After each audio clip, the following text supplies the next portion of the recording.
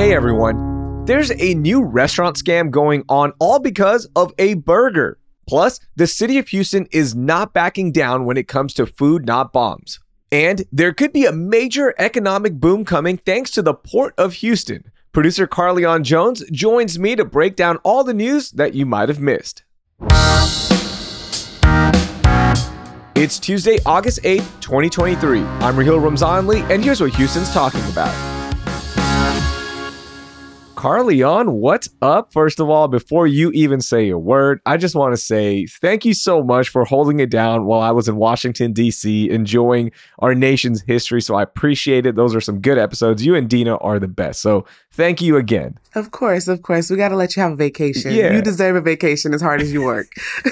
I don't know how much relaxing I got done because I ended up walking probably like 15 miles in one day. Oh my. Yeah, it was a lot of walking. But okay, I respect your opinion in a lot of things, all right? I need your help. This has nothing to do with what we're going to talk about, and we will be breaking down some important stories here shortly. My wife's birthday is coming up in 2 days. I don't have a present, of course, because I'm just that guy. I've been busy. I was out of town all last week.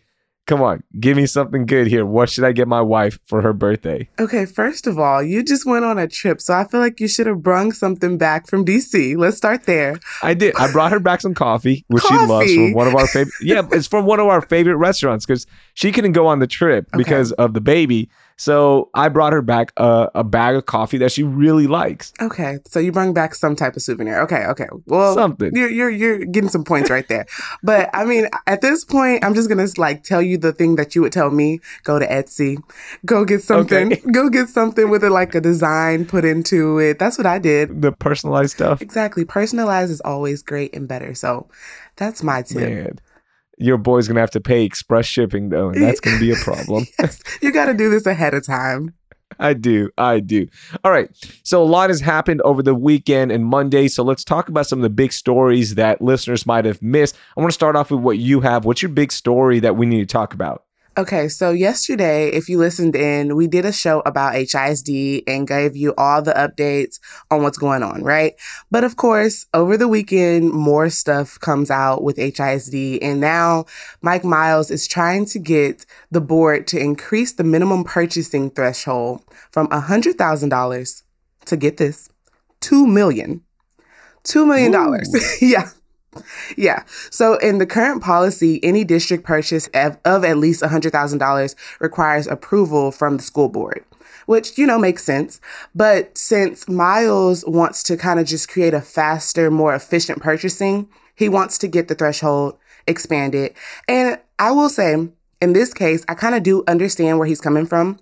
There's about 190,000 students in the district alone, and they have to regularly purchase things like Chromebooks and smart boards and all types of things for all these students, all these schools.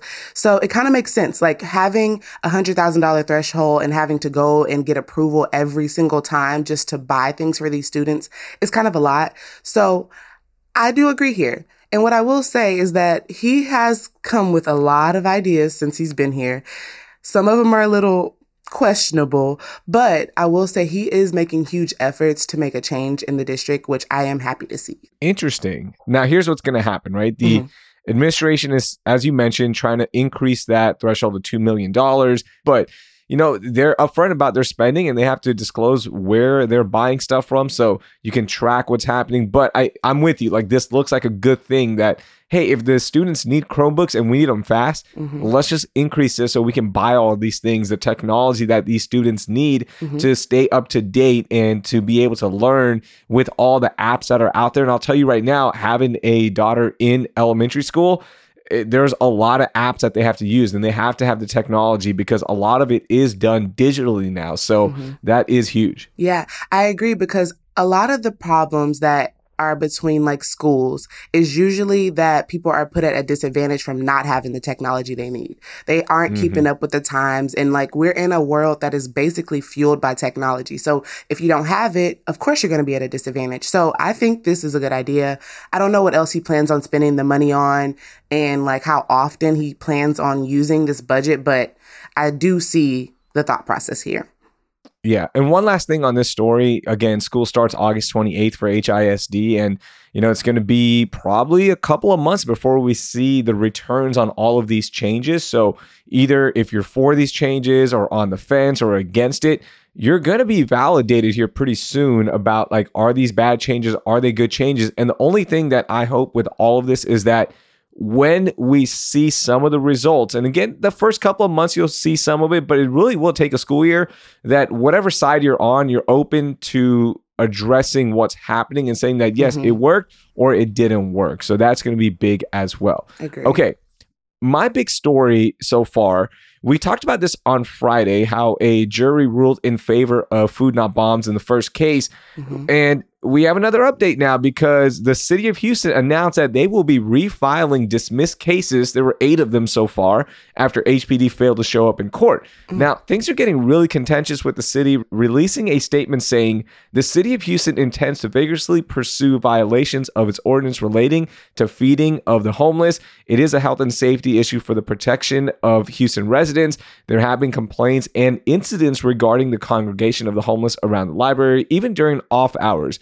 Now, Mayor Turner is not backing down. Neither is Food Not Bombs. Their attorney has said that there have been no issues. There have been no cases. There have been no citations of the homeless population causing any kind of issue. So things are getting crazy. Food Not Bombs, as we've talked to Nick Cooper, who is a volunteer there, they are not backing down. And we see it already. They are showing up in court. They are going to pay the fines if they have to. They're going to pay the fees that come with going to court. They're not backing down. The city is now doubling down on this, and they're not backing down either.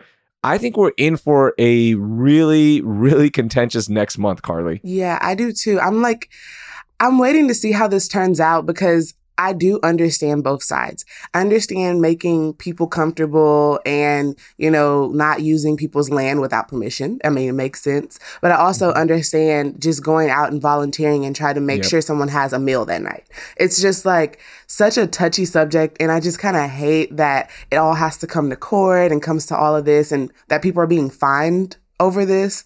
But the first win was something that I was happy to see. I was happy to see that he got off. He didn't have to do anything extra for that. But there's so much more to come. Yeah, we'll see what happens. Food Not Bombs, again, as I mentioned, they're not backing down. But I just hope both sides can come to an agreement and figure this out, because at the end of the day, this is a positive thing for society, right? You're providing meals for a section of the population that does not have that access. And Food Not Bombs is going in with the right mindset, but I think them not backing down is not helping in all of this as well. So, maybe they can figure out a mutual location that isn't, in Food Not Bombs' opinion, a place where the homeless population feels threatened, but like you have to work with the city here a little bit, right? Or they're going to continue fighting this. So we'll see. I think it's just it's a story that has caught so many headlines now, and it's just going to get bigger. And it could get a little ugly now with both sides being so public about their opinions on what's happening. You know what I would like to see? I would like to see the mayor and people on city council get in a room with the people from Food Not Bombs and actually have a conversation. I think that this is something that they really could work out by just really having a conversation from both sides. And I think that they could resolve it there instead of in court. But we'll see. We'll see.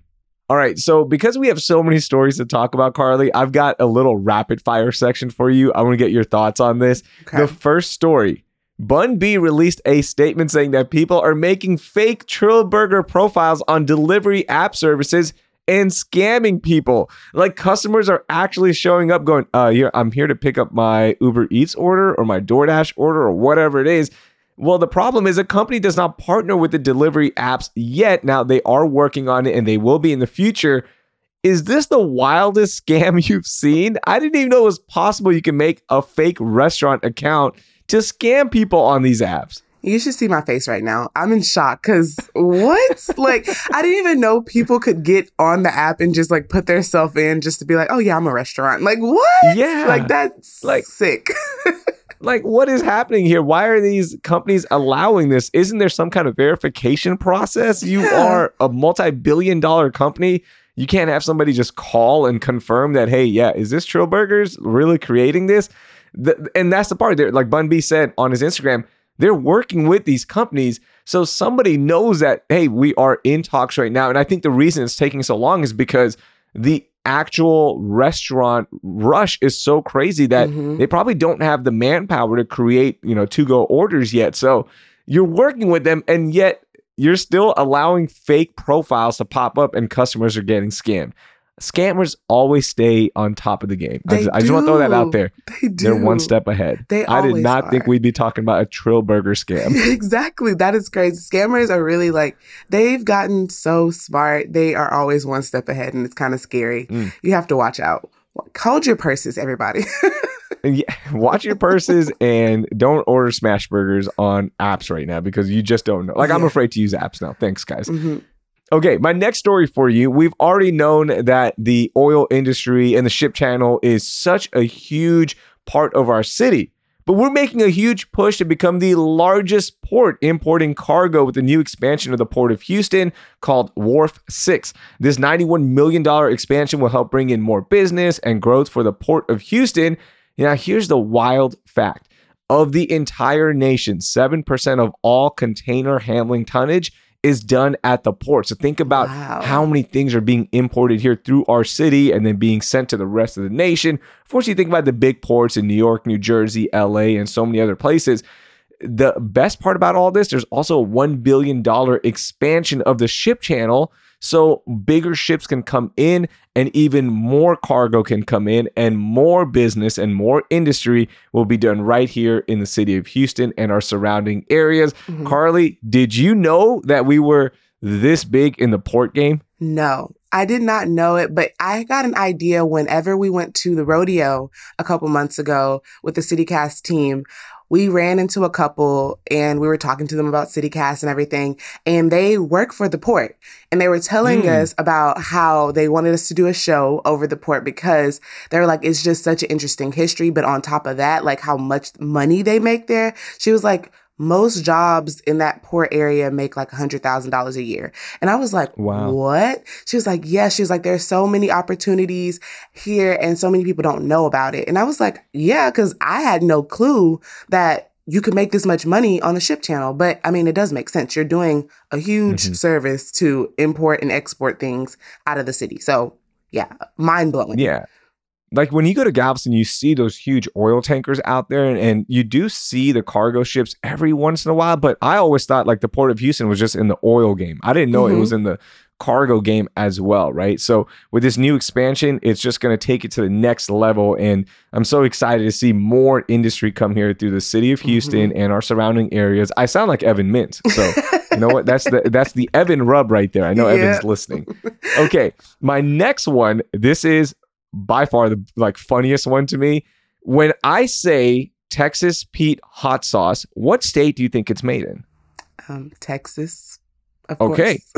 Well, you'd be wrong because a man is suing the company that makes Texas Pete hot sauce. The company's name is T.W. Garner Food Company for misleading advertising.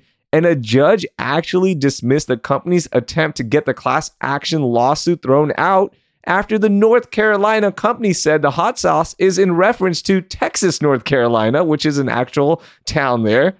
What are we doing here, Carly? And does this bother you as a Texan that there's a North Carolina company culturally appropriating hot sauce after Texas Pete? I mean, kind of. Yeah. I mean, it's kind of weird. First of all, I didn't know there was a Texas, North Carolina. That does not even sound right. Yeah. Why would you name the city there's a that? Paris, Texas, right? Well, yeah, you're right. There is a Paris, Texas. So, okay. I'm going to stop there. But that is a little intense. First of all, what? I think it is misleading. I feel like he might win that lawsuit, but they do have a point if there is a place called Texas, North Carolina. But I don't know. That's kind of, as a Texan, I feel like hot sauce is one of our things. So I think that they did come with the intent to make it let me trick these people. Look, Texas, we do have some good spicy food. Now, I will counter your point. Think about the hot sauce you use. We use Louisiana hot sauce. Tabasco. That's not a Texas thing, right? Okay. So as much as we are spicy food hub and we love the spiciness, it's coming from other states. I'm kind of like, whatever. Who cares if they're using something called Texas Pete? Like, what are we doing wasting our dollars in court and having a judge rule on this? And this is going to become a class action lawsuit. Come on, like, who cares? Like, I mean, it's a hot sauce. I don't think he actually cares. I think it's more so like, this is a lawsuit that he feels like he can win. Like there's a lot of people that have been doing this, like, oh, this is misleading. Like I've seen like a lawsuit recently where there was like a fight advertised on a TV show.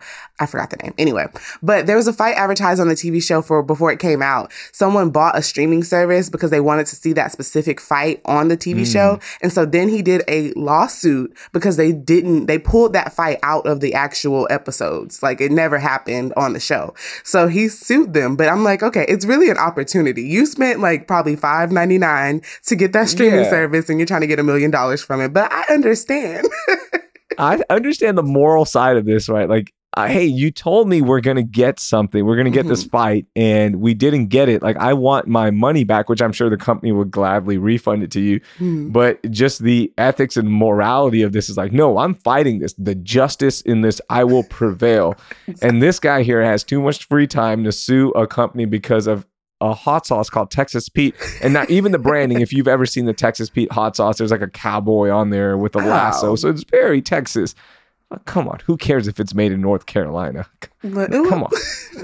I guess he cares. I guess he cares. Good luck, sir.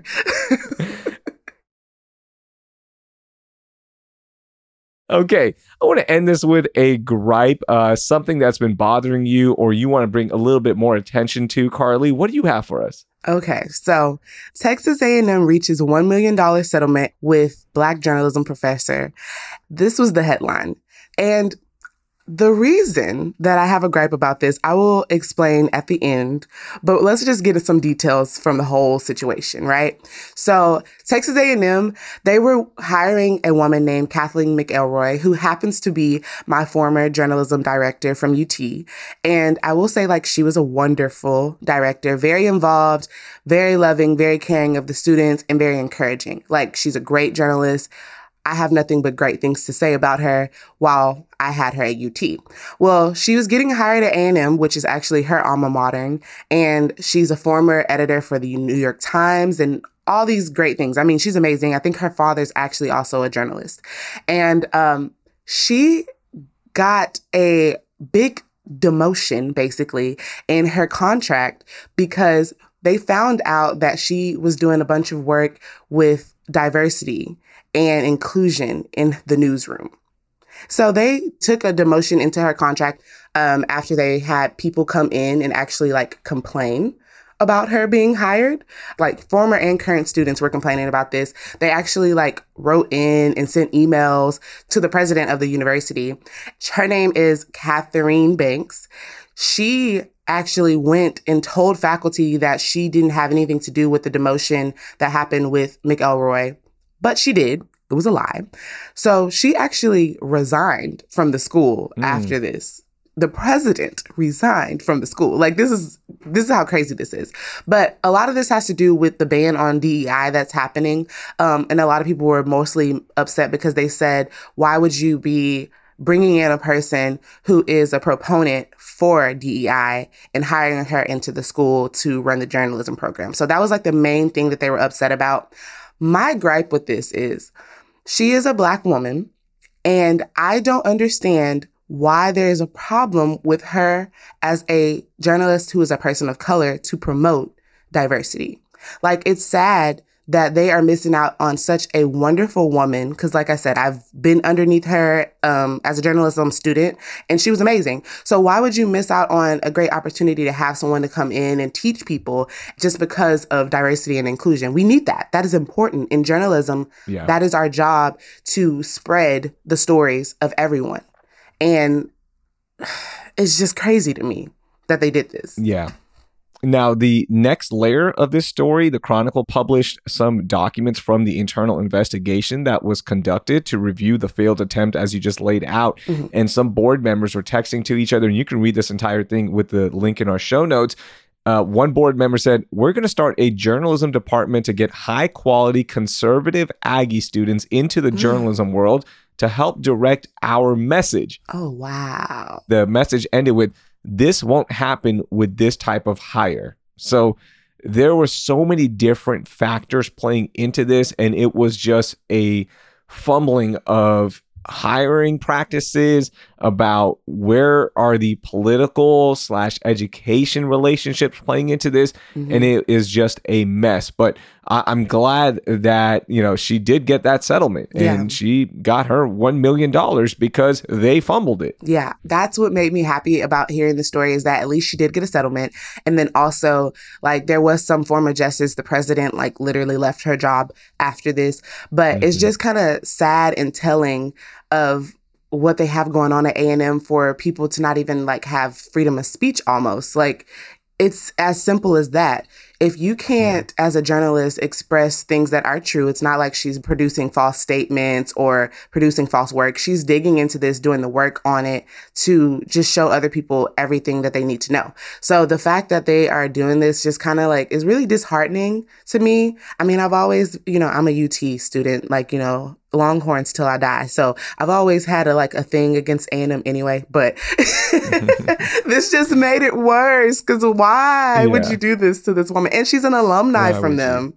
She obviously loves y'all. Yeah, she's leaving UT. Loves y'all. She's willing to leave a really good job to come revive your journalism department, teach your students about looking at both sides, right? So not just one side that you might agree with, really teaching them to be good journalists, because you have to have uncomfortable conversations and you have to get good at looking at both sides. So, man, I mean, good for her. She got that settlement, and, shame on Texas A&M. They missed out on a great hire. Yeah, because UT is one of the top journalism schools in the U.S. So, yeah, she was leaving a job that's amazing to come to A&M, which I'm not going to say they're not amazing. They're a great school as well. But it's just very disheartening, because at the end of the day, just like you said, journalism is about showing both sides. We never want to be biased or one-sided as journalists, because you're supposed to tell the whole story. That is what our job is. So hopefully they learn a lesson from this.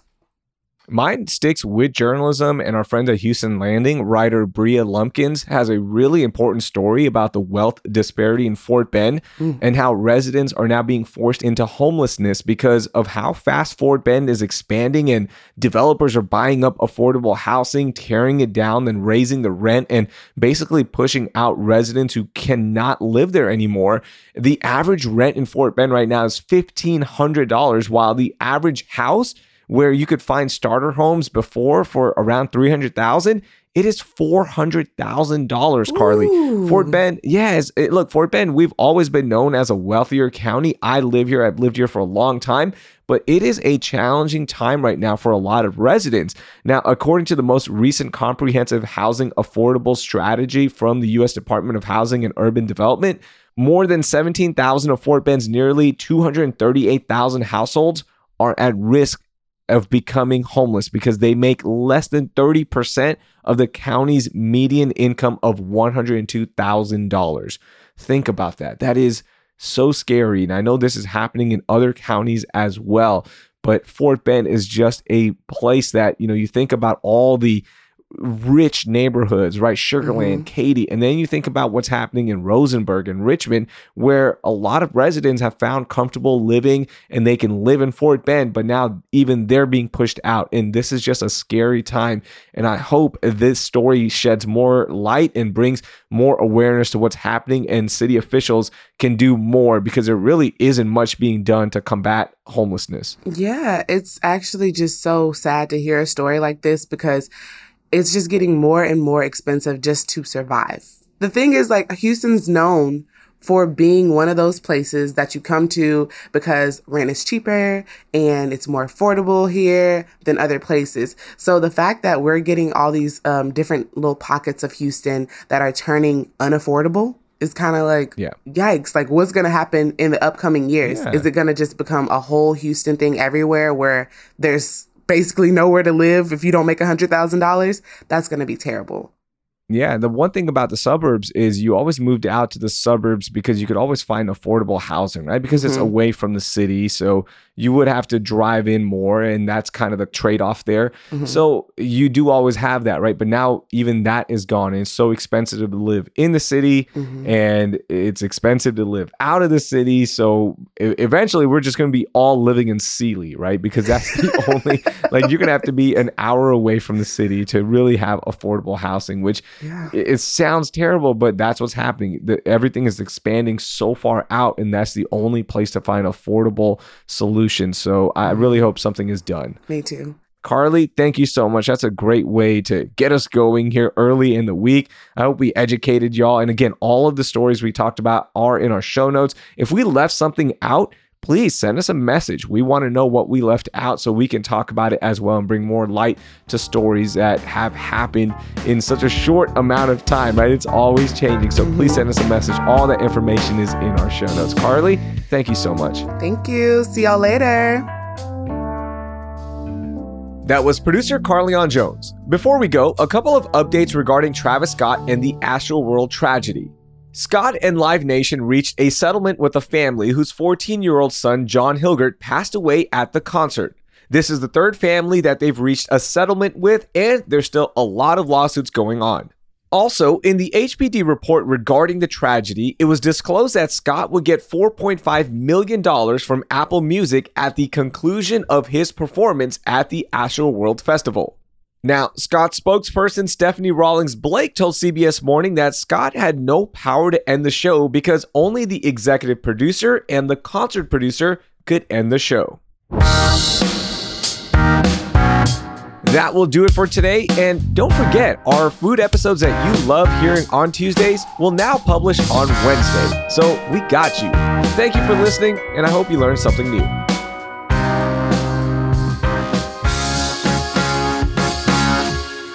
I'm putting my 3, 2, 1. I heard that little. Yeah. That was funny. That's okay. Here we go. 3, 2, 1.